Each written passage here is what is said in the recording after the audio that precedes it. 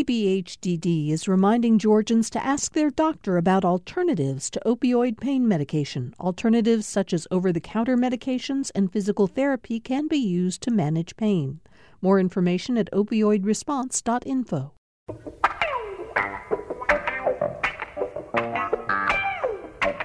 Oh, my goodness. Do we have a lot to talk about today on Political Rewind? I'm Bill Nigut, and we've got a big packed room with some terrific analysts here to go over all the news we have in state, local, and national politics. I'll just say briefly at the top of the show, there's some big developments. I mean, big developments in the impeachment case in Washington, and we are going to get to those in the second half of the show. But we really want to start with also news about what's happening here in the state of Georgia, especially in terms of the 2020 races in various offices. Help me do that. It's Wednesday. That means Greg Bluestein, the political reporter, the lead political reporter for the AJC, is with us. You read him virtually every day on the front page. His byline is there, and also he files for the Political Insider through the day and night, Bluestein. You never stop. It's a busy time to be a political reporter here in Georgia. If you're watching us on Facebook Live, which of course you can do by going to the GPB news page on Facebook, you'll see sitting right across from Greg is Karen Owen. She's a political science professor at West Georgia University. You're well into the semester by now, Karen. Yes, we're past the midpoint. Oh. Midterms. Well, you got midterms coming. Oh, they're over with. Yes, for us. Lots of relief among students in your class. What are you teaching this semester? I'm teaching an Introduction to American Government, and I'm also teaching a Gender and Politics course. Which is an area of expertise for you, we should point out to people. Yes. Also, we should say that you worked on Capitol Hill before becoming a professor at West Georgia. Tell us a little about remind our listeners of your experience on the Hill. So I've spent some time working for a Georgia congressman. I was his legislative assistant. You don't want to say the name because you're afraid that it'll be a problem? Oh, no, I don't. There's no hiding. Who was it? I worked for Congressman Nathan Deal, Governor Nathan Deal. Yes. Next to you is Leo Smith, a Republican strategist, formerly the outreach director for the state Republican Party, but now a political consultant independent of the party apparatus. Hi, Leo. Hello, how are you? Have you already got candidates lined up for the 2020 cycle? No, I've got a couple of I'm sorry. I will not take a candidate for this cycle because I am working on some voting rights infrastructure, some voting infrastructure to help the state overall, and some other things to help the Republican Party come back to reason. Okay. Leo famously, we mentioned this on the show yesterday because we said you were going to be here. Leo famously parted ways, one of the first Republicans in Georgia to part ways with President Trump a few months back, right, Come Leo? back to reason. Interesting. We can be Republican again. We also have next to you, Leo, Stephen Fowler. He's GPB Radio's political reporter. How you doing, Stephen? Doing all right. Trying to get back on the right side of sleeping. Yes. You, Greg Bluestein, and our other panelist today, Jeremiah Olney, who is a principal at Paramount Consulting, the political firm that Theron Johnson founded a few years ago. And you're here today. You, too, were at the Georgia Democratic State Party dinner last night. I was also the Young Democrats of Georgia after party after the dinner last night, so I'm especially tired. Oh, okay. Well, wake up, because we have a lot to talk about. Greg, let's start with the dinner last night. You wrote a long piece that people can read online at ajc.com, but just briefly, what stood out for you about the dinner last night? I mean, one, it was a reminder, if anyone needed it, that Stacey Abrams is still the dominant figure in the Georgia Democratic Party. She gave a speech that kind of thrilled the audience. She gave her a lot of the same sort of lines of attack she gives all over the country, but it was a good chance for activists here to hear her say that. And secondly, it was another opportunity for Reverend Raphael Warnock to kind of hint that he is leaning towards a Senate run. I'm not sure where his mindset is on that, but certainly a lot of people in that room left thinking that he was going to be a candidate for that there's a other race. lot to dig into there. But before we get to Reverend Warnock, let's talk a little. Stephen, you got some sound of Stacey Abrams' speech last night. And she had some slightly new messaging for last night's crowd, right, Stephen? Yeah, I mean, we've like Gret said, there's the same things about, calling Brian Kemp a cartoon villain governor and things. But, in her post-defeat days, she's been working on fair fight, but also fair count, dealing with the census next year. And she said the Democrats have to take a step beyond trying to win the election and focus on the census as well as another piece of importance. Let's listen to just a little bit of her speech last night. It's not enough for us to fight the next battle. We've got to fight the battle after that, and that's the 2020 census. You see, the Trump administration is doing its level best to erase certain ones of us from the narrative of what is America. Because, if they don't count us, then they think we don't count. Jeremiah, what a fight we could have on our hands watching the census unfold in 2020.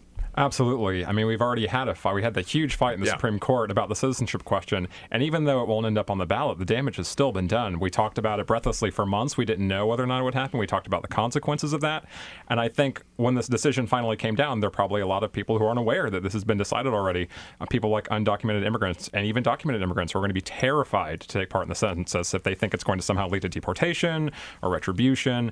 I think it's going to take a big lift on the part of everyone marketing the census to make sure that everyone knows that it is not going to happen. Yeah, Karen, we're really not sure yet. I mean, there have been indications from the White House that there may be other efforts by the administration to suppress the census among people they'd rather not be counted. But one way or the other, it is always difficult to count many, many people during a census. It is, and this year, particularly coming up in 2020, they're going to be focusing on, getting more people to actually do their accounting through the internet and not just writing on those letters that come out. So that's one piece, is making sure that people are actually going and, counting themselves online. But also there's a report recently about how the Census Bureau is actually now facing a backlog. They can't get workers in through the system. And if they can't get that moving, it's going to put another strain on us seeing that everyone gets counted. Leo Smith, you know full well that minority communities, Jeremiah already alluded to it, are often a little bit reluctant to respond to the census for fear that they're going to somehow be singled out in a negative way. And that is not just undocumented immigrants and other Hispanics. There's also concerns about whether African Americans will get fully counted. That's always a problem, especially African American men.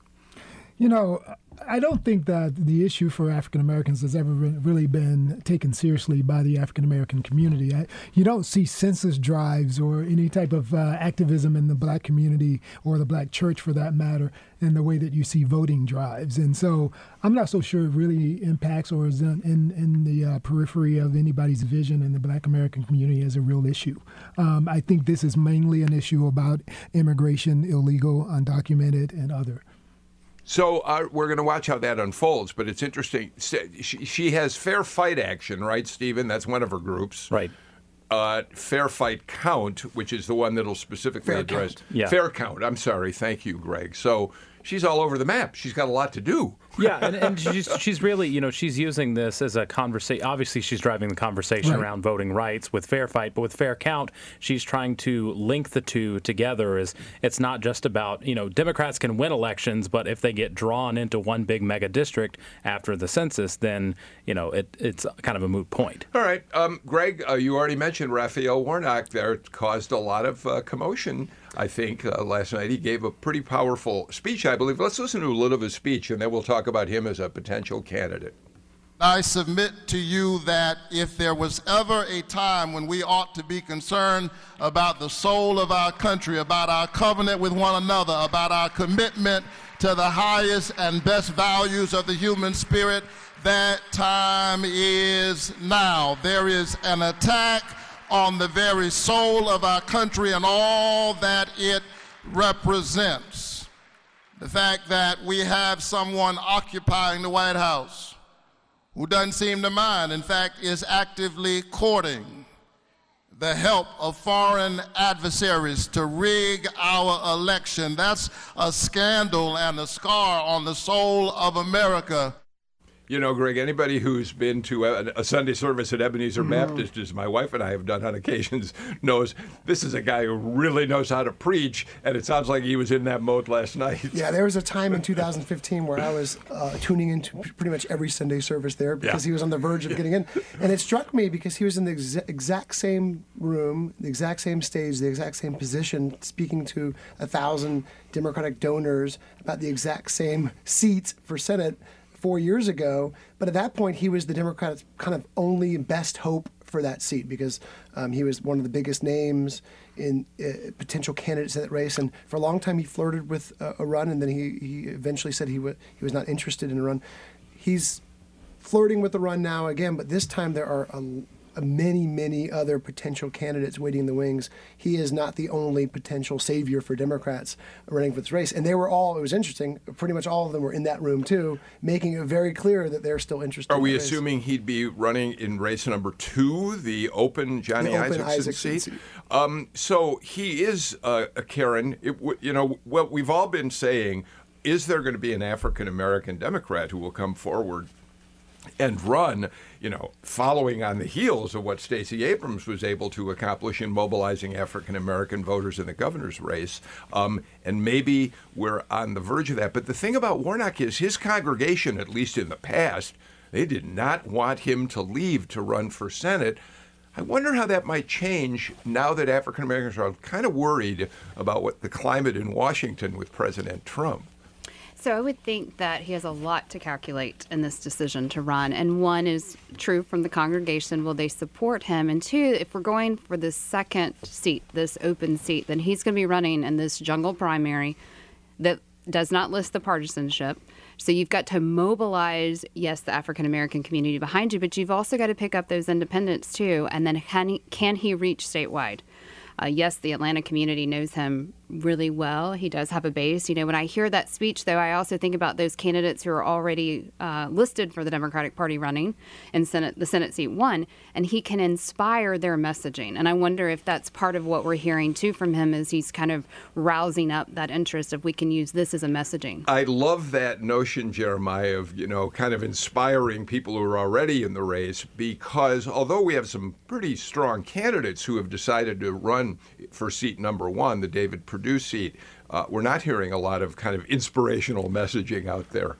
I think that's fair, and I do think it'd be very wasteful for all these Senate candidates in these 2 races to not capitalize on each other's name recognition, on their ability to inspire people to come out and vote for them, and especially for Reverend Warnock.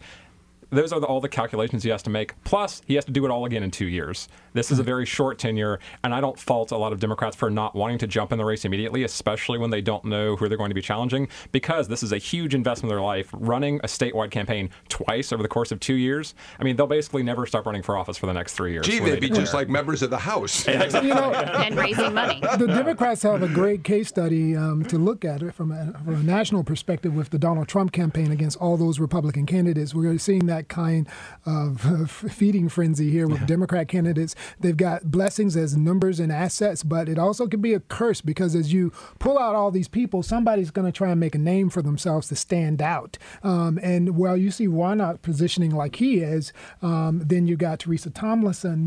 She's using a strategy to appeal to disenchanted Republicans. And so she's doing an opposite appeal of Warnock in a way. It makes for an interesting scenario for the Democrats. It's going to be quite a challenge. I'm sorry. Stephen, what was the mood in the room after Warnock spoke? What was the buzz? I would say, there was a lot of energy and intensity and interest in what he had to say. And I think, Stacey Abrams literally wrote a playbook saying, follow this if you want to win elections. And I think, to the points being made, I think if Warnock does not enter into this race, that speech and kind of his messaging is follow this message with Stacey Abrams' playbook, and this will be successful. So there were a lot of people, arched eyebrows maybe from some of the other candidates that were potential candidates in the room, but there were a lot of people really interested in what he was saying. Stacey did, and when she was running for governor, Stacey actually put out several memes and tweets in the campaign saying, get in formation.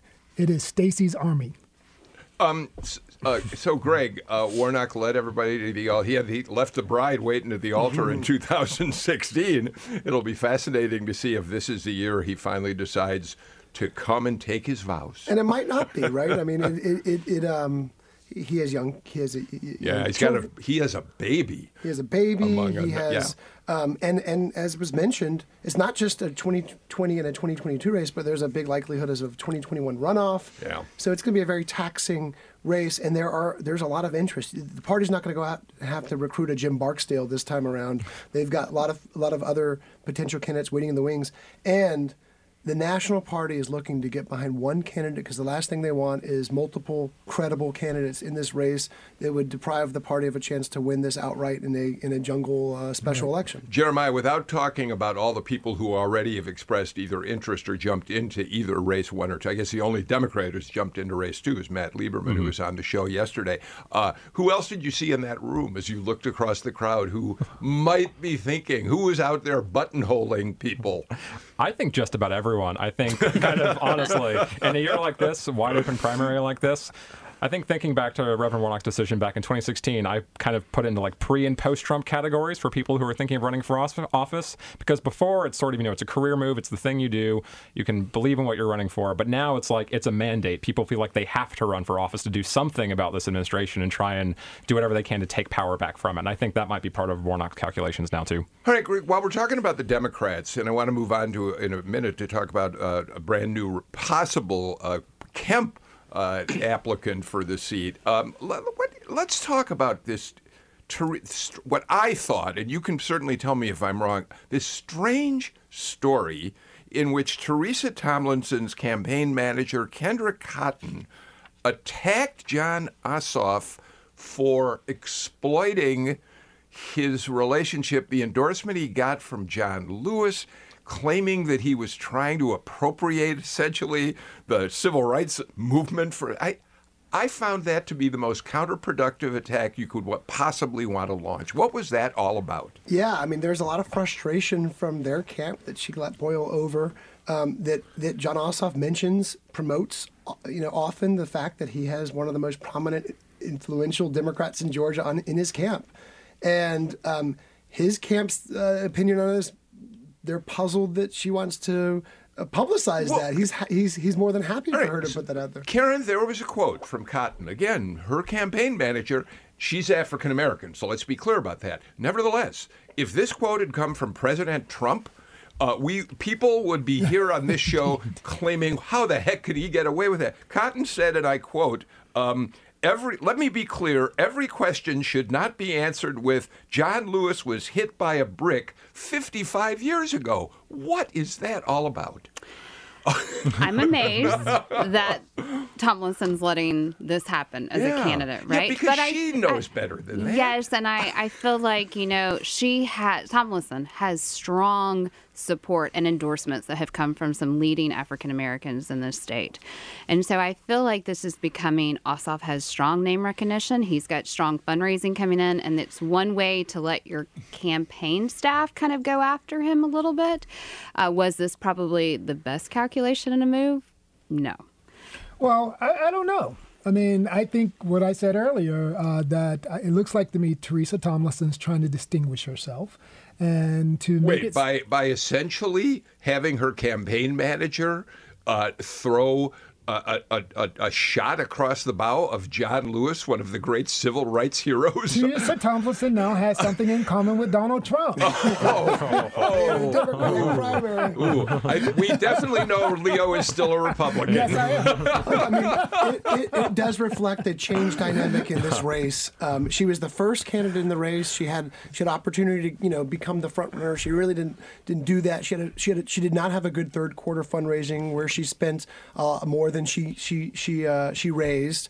And so I think maybe some of the frustration is boiling over. I don't know. I don't know how to characterize that. It's not the first time that the campaign manager, Kendra Cotton, has gone after other candidates, but it is something that puzzled a lot of Democrats, and not just people who've taken sides.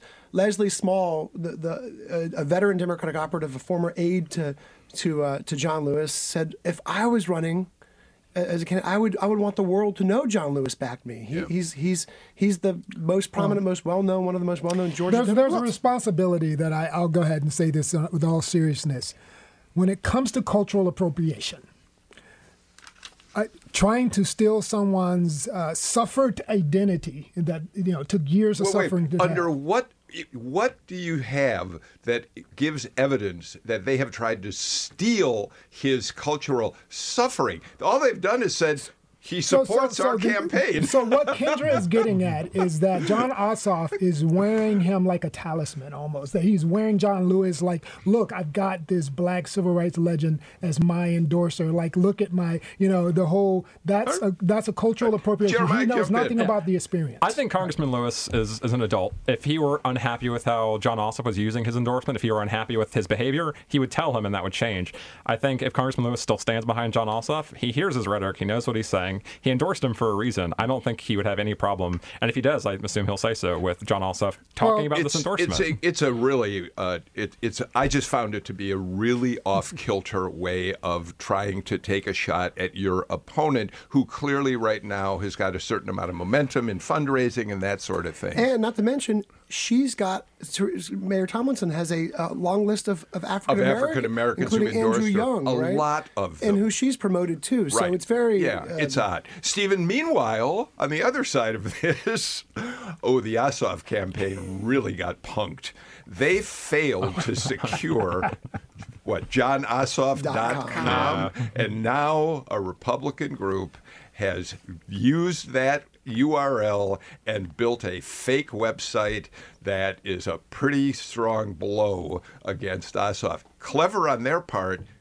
Incomprehensible that the Ossoff campaign wouldn't be thinking about locking down every URL that comes close to his name. Well, domain name trolling is a popular part of campaigns now, with the internet being a thing. I don't necessarily think the Ossoff campaign is worried that JohnOssoff.com has a fake engagement ring pop on sale, bringing up some of the past issues that were brought up during his run for Congress. But it does, domain names. Sometimes some names that were floated, domain names, Karen Handel for Senate.com, Lucy McBath for Senate.com, other things. Sometimes you never know who owns those until they come out with something like not JohnOssoff.com. Yeah, but Karen, you just don't want to see your name in the newspapers having a fake website put up about you by the other party. Well, and I've had several consultants come to my class and teach my students from day one, if you're ever thinking about running for office, you have to own your name in any way across some domain. So I think this was not a calculated play here. And if I look today, and his is electjohn.com. Mm-hmm. And that doesn't even have Ossoff in the part. And so I think he ran. He had a lot of money in that special election 6th district race. He could have known that this was important to own a lot of those things. But you don't want this in the news for you. And I get that it's not a huge... Stephen's right. This isn't the worst thing that's going to happen to the Ossoff campaign by a long shot. But still, Greg, it's uncomfortable. Yeah, it's a little story. It reminds me last year of there was a guy, BrianKemp.com was actually a California, I think, real estate developer who was suddenly getting all these hits on his website.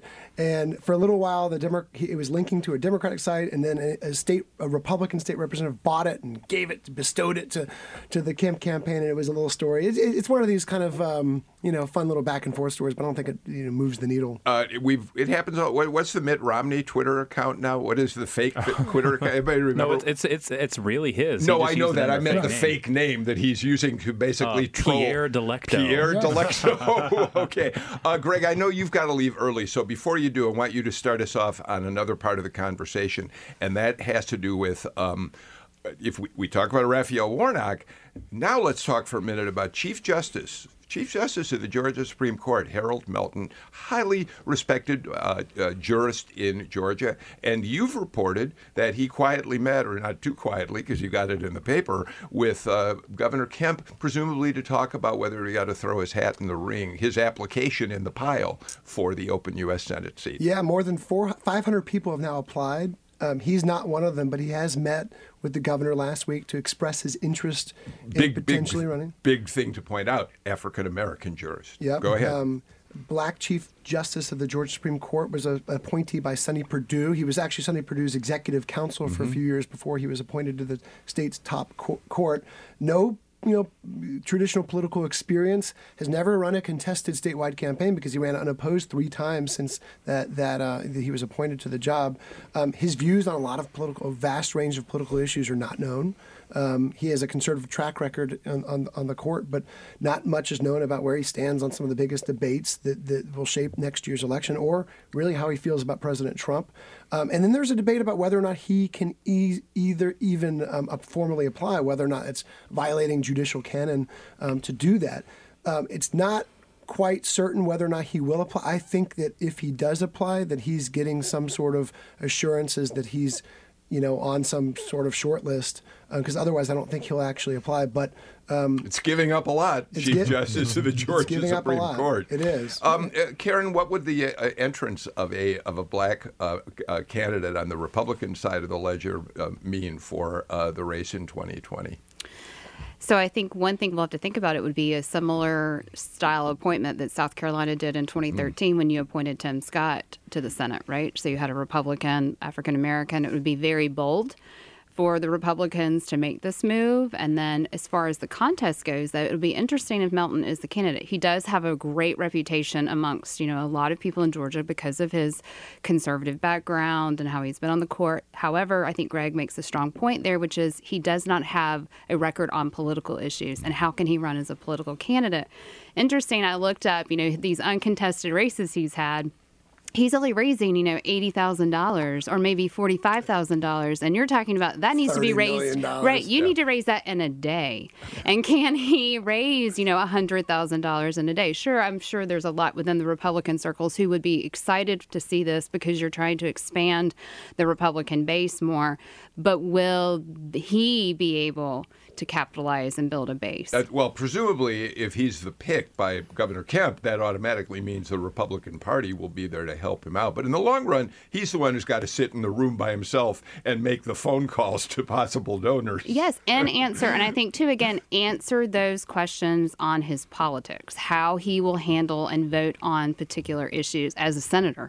Leo, do you think someone like that could clear the field? I think most Republicans have never even heard of Harold Melton until yesterday. I mean, I knew of him, but he's never been on my radar as a Republican. I think that is interesting to hear conservative, someone being a conservative, but also being not necessarily being conservative politically, and we don't know his politics. It's kind of an apolitical job, right? I mean, yeah, but I know Cassandra Kirks in Fulton County judge. I know her conservative politics. I know most of the judges, and I know their conservative politics. Harold Melton, I think, is a political loyalist to Purdue, but I don't think that signs you up as someone that the voting constituents of the Republican Party would be excited about. $80,000 tells a story. Stephen, that's it. Stephen, you traveled to South Georgia this week. You had an interview with Governor Kemp. I think you talked to him for 15, 20 minutes. Among other things, you talked about his plans for rural Georgia, and we'll talk about that at some point. But you also asked him what his thinking was currently about the appointment. What did he tell you? Well, he said, the 500 plus people that have applied for the thing, he says, it's a sign of commitment of being transparent to the process so that people know. So to that point, Harold Melton would probably have to apply, and it wouldn't be some sort of backroom agreement. But the governor did leave the door open to a non-politically active traditional appointment. He said that he was surprised and pleased to see some of the business leaders that applied and people that didn't. It might be good for Georgia to have somebody who doesn't necessarily have a lot of political experience to best represent the state. But then again, he said it might do just as well to have a politically active person. All right, let's do this. We got to get a break out of the way. I've gone way too long without one, and Tom Faust is going to pull out whatever hair he has left if I don't take one now. I know he just gave me a dirty look, but I've lost all my hair too, Faust.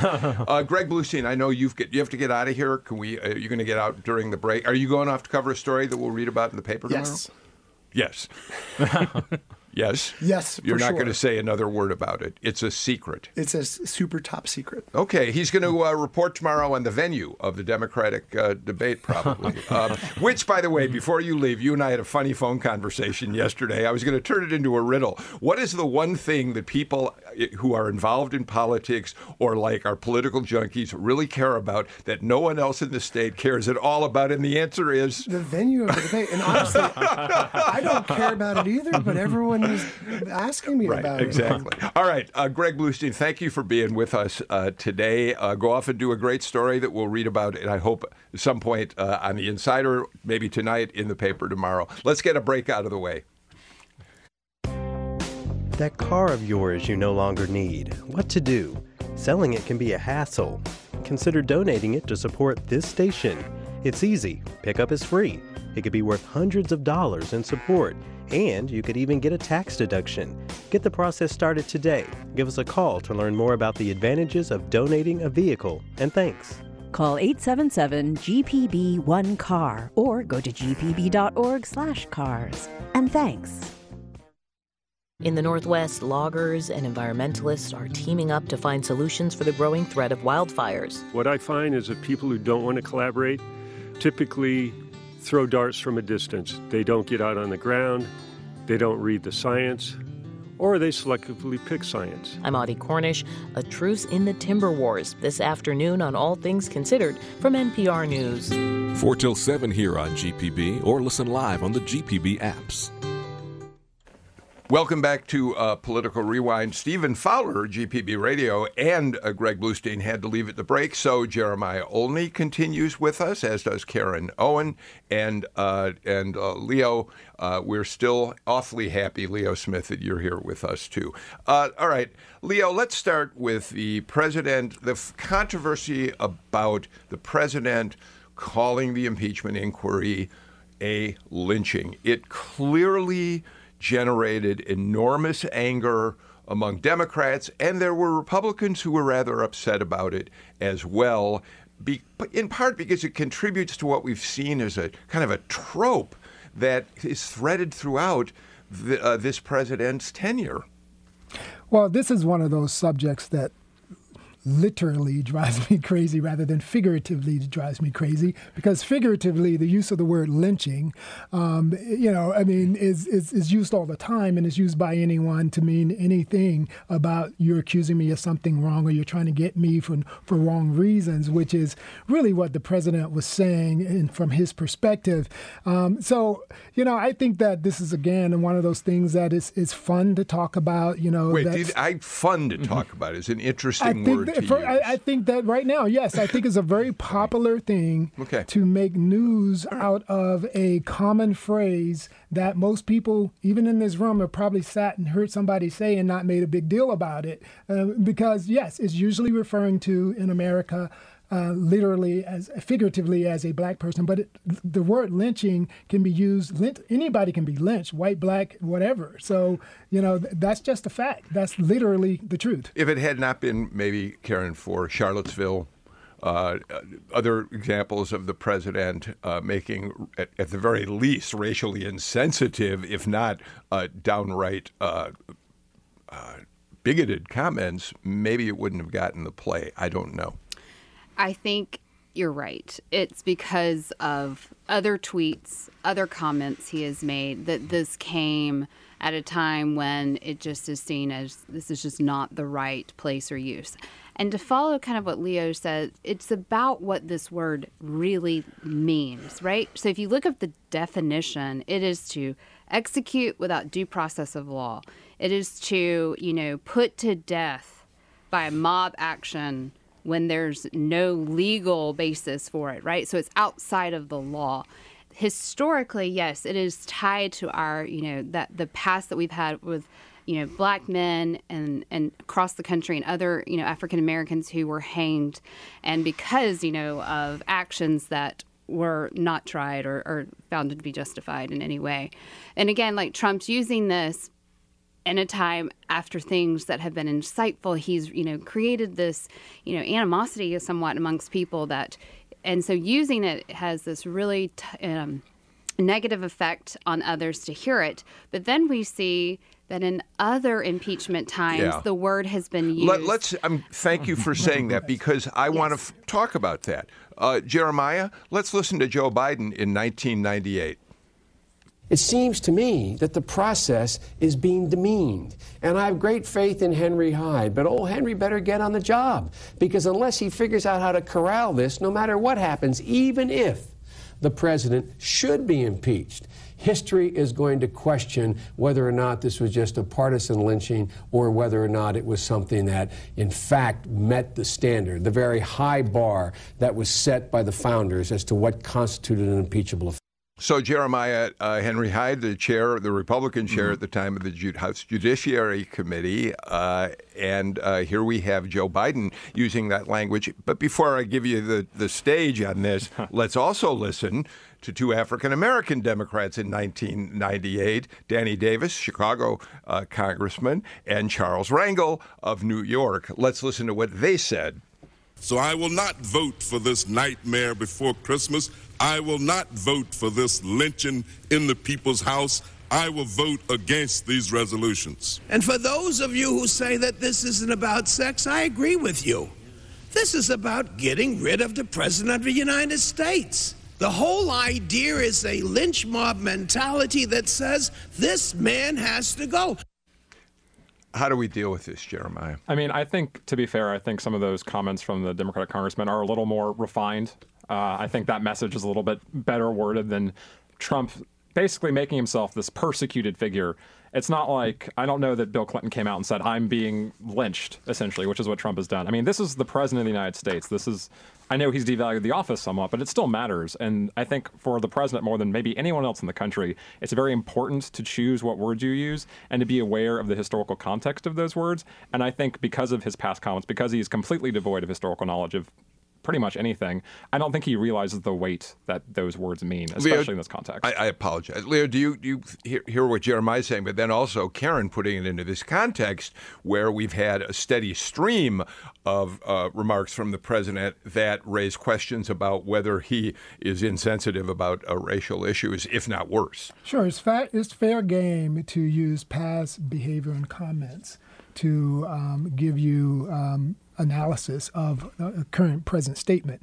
So that's fair. But, I mean, in the same way that, again, presidential candidate Joe Biden was challenged by Kamala Harris on lots of his past votes, his past behaviors. Democrats want to pivot and say, no, judge Joe Biden on who he is today.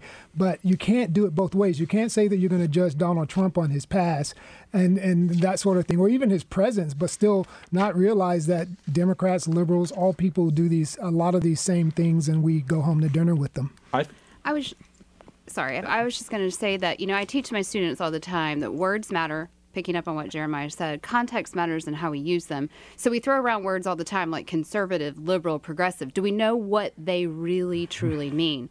So if you put the idea of like lynching, do you know what it means? Do you understand the historical context of it? Who is the victim? Why is it being said? And even other politicians who've referenced things like concentration camps or others, when you say things like this, do you know what they mean in the historical context? And are you making a comparison to gain something, or are you trying to make a comparison to show that there is a real problem and issue here? I would like to jump on the Joe Biden-Donald Trump comparison here because you're right. Kamala Harris has called him out for votes he's taken 20 years ago, things he's done, bills he's passed. But those things are 20 years ago. And since then, he has built a new record. He's continued to build his record and shown that that's not the person he is anymore. Whereas Donald Trump's past is last week. It's 2 weeks ago. This is current policy that he's doing that reinforces this messaging that he's using. You know what it tells me, Leo, and then we'll move on to another subject. That is with all things that involve race, it's complicated. Sure. It's complicated. We'll leave it at that. But clearly, Leo, you probably acknowledge that at a time when the president is already really reeling from all of the accusations in the impeachment inquiry, the reports that are coming out in the newspaper, some of his other remarks, most recently the Syrian decision, it didn't help him to make this comment I entirely acknowledge that. It just opens even wider that tiny crack that may be starting to grow in the Republican Party in terms of their support for him. Public decorum, or the lack of public decorum, is a sword that Republican activists and Republican base is willing to fall on in their mind to save America. Yeah. And so for Donald Trump to say things that they're not comfortable with or that may create a firestorm amongst the media or Democrat opposition, that's one thing. But to save America, they're willing to deal with the discomfort. All right, let's do this. Let's get our final break of the show out of the way. And then when we come back, we got new polling on impeachment, and we've got a huge news story developing on Capitol Hill today. As I said, I wanted to hold impeachment till later in the show, but you have a group of Republicans, almost 24, who have stormed the SCIF where the three committees investigating impeachment were meeting in this secured location. And Tom Faust, do we know if they're still there? This has been an ongoing story. They're still there, I think. Tom Faust says they're still there. Let's take a break. We'll come back and talk about that and a lot more. My name is Dana Brown. I am the program manager at the Georgia Adoption Reunion Registry. Our goal is to help persons impacted by adoption experience healthy reconnections to impact healthy well-being. We underwrite with GPB because of your extensive listening audience that covers the state of Georgia. It's an effective way to get the word out about what we do across the state of Georgia. To find out more about becoming a corporate sponsor, email sponsorship@gpb.org. On the next Fresh Air, as concerns rise about the possible resurgence of ISIS, we'll get a first-hand account of the 2017 battle to drive the terrorist group from Mosul, Iraq's second-largest city. Our guest will be journalist James Verini, author of the new book, They Will Have to Die Now, Mosul and the Fall of the Caliphate. Join us. Fresh Air is this afternoon at 3 on GPB and online at gpbnews.org. We're back on Political Rewind. Let me start off this conversation by saying that it was just a day before yesterday that in a cabinet meeting, or it may have been yesterday, I lose track of the time when it comes to the impeachment issues, President Trump told Republicans they were not fighting hard enough for him against impeachment. And a day later, we have a couple of developments. First of all, Doug Collins is back in the mix. He released a video on his Twitter account. Let's just listen to a little of it. This is not about a phone call to Ukraine. It's about a Democratic majority whose dislike and hatred for this president has boiled over since the minute he was elected. It's not America to simply want to impeach somebody that you don't like. An impeachment inquiry is a serious step for a serious body. Now, many times people may not look to Congress as a serious body, and we've earned our fair share of criticism. But when it comes to overturning the will of the people, it is something we must take seriously. Of course, Doug Collins, as the ranking member on Judiciary, has been outspoken in defense of the president as well, but seems to be responding to the president saying, please get tougher, Republicans. But here's the bigger story today, Karen. We now have more than 20 Republican members of the House who essentially barged in to the SCIF, the sensitive, I wrote it down, the Sensitive Compartmented Information Facility, a secure location where people do work that requires high security. They barged in. They are still in that room. There was a witness, Linda Cooper, expected to testify. Adam Schiff pulled her out of the room. Tom Faust says the Republicans have now ordered pizza, and they're refusing to leave because they say they want more transparency. Now, I want to get you in, but before I do, this is sort of a fact check on yesterday's show when we talked about these meetings, these hearings that are going on behind closed doors. It's important for us to say Republican members of Congress of these three committees are in those hearings. This isn't Democrats who are alone getting to question witnesses. The Republicans get to do it too, and they can emerge from those meetings, and they too, as they have done, can make statements about what they've heard. All that said, this seems like a horrendous escalation of this whole process. If you have Republicans who are essentially refusing to leave a secured room and let a hearing unfold, I'm got to say it's scary to me. And you wonder what their motives are, knowing that they have colleagues who are able to be in those rooms and asking questions. Yes, perhaps it plays back well in their district that they're showing that they have the president's back in this way. Well, two of those congressmen are Buddy Carter and Jody Hice. So go ahead.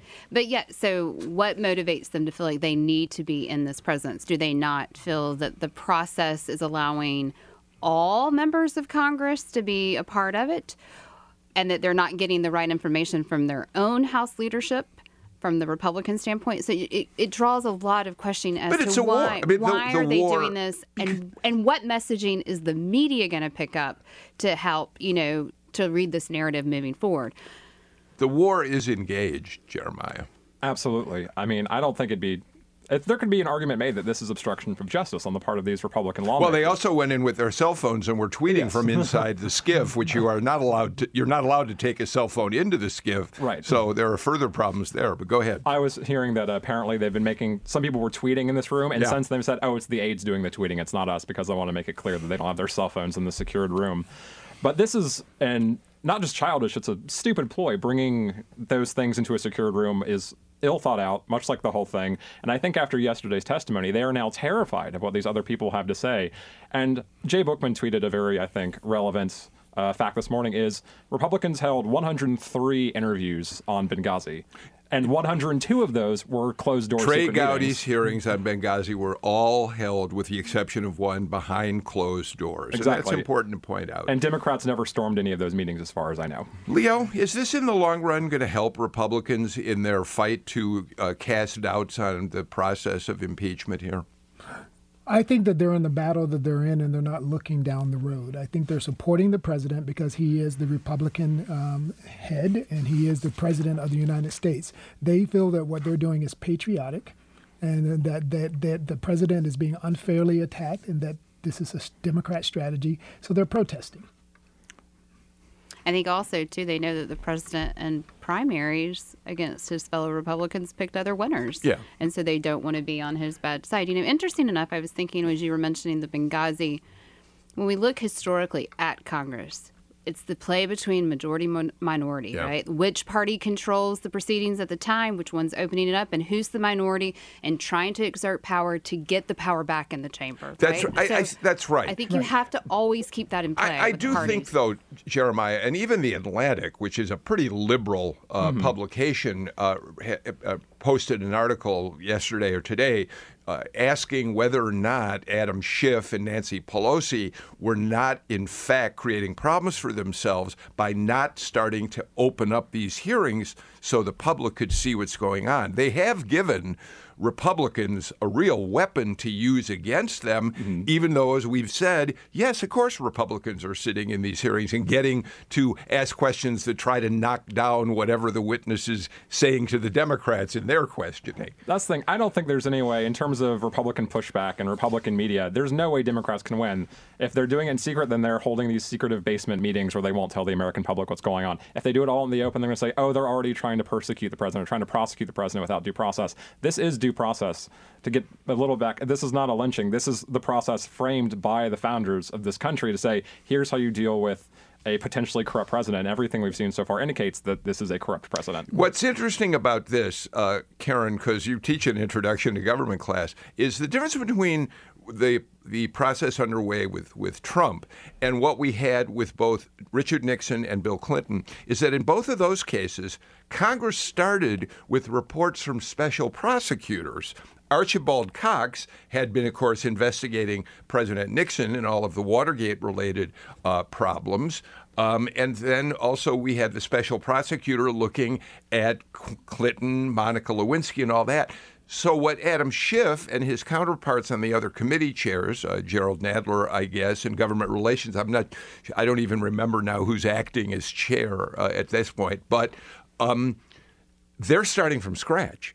They are doing the initial investigation that the special prosecutors would have done in those previous impeachments. Right, and then also understanding that in those situations, especially with Nixon, my understanding. I was not alive then, I'm sorry to admit. Go ahead and rub it in. I know, I'm sorry. But at that point, too, right, like it had become such an intrigue amongst the body, right, that you had bipartisan support, even though you didn't have some Republicans standing up for it. You did have some movement. And again, I think here you're right. The House, the congressional members are doing the work that a prosecutor were doing. So many of these are depositions, like taking a deposition and understanding what the witnesses have to start, and that the idea came from a whistleblower. And so how do you move that process along? And then also, again, we have to remember the context of 2019, right? We are so polarized compared to what we were 40 years ago, and that we're going to move to those partisan camps. And so members of Congress are already there, and they're going to fight in those partisan ways. I want to make something clear, and I just make sure, Professor, are we in the middle of a impeachment investigation? So they have it as the inquiry. That's correct. And that's really important because it gets thrown around a lot, and I think it confuses the public.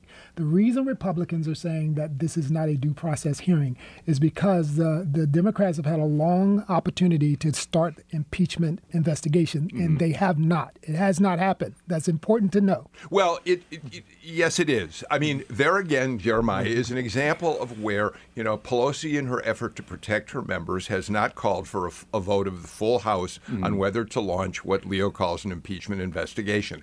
It does, in fact, give Republicans a little more ammunition to use against the Democrats. Pelosi calculated that it would nevertheless be best to not actually have a formal vote. Nevertheless, one of the things it seems to me that Republicans are taking advantages of is the sort of thing that Karen teaches in her classes, how the system works in this country. The House is fully empowered to launch an investigation, bring charges against the president, send it to the Senate if they so choose, where there will be a full trial where both parties, both Democrats and Republicans, will be fully represented. Of course, yeah. I mean, no one is being locked out of this process. There is full representation from every party. Everyone wants a stake in this, whether they're in the meetings, whether they're doing public comment.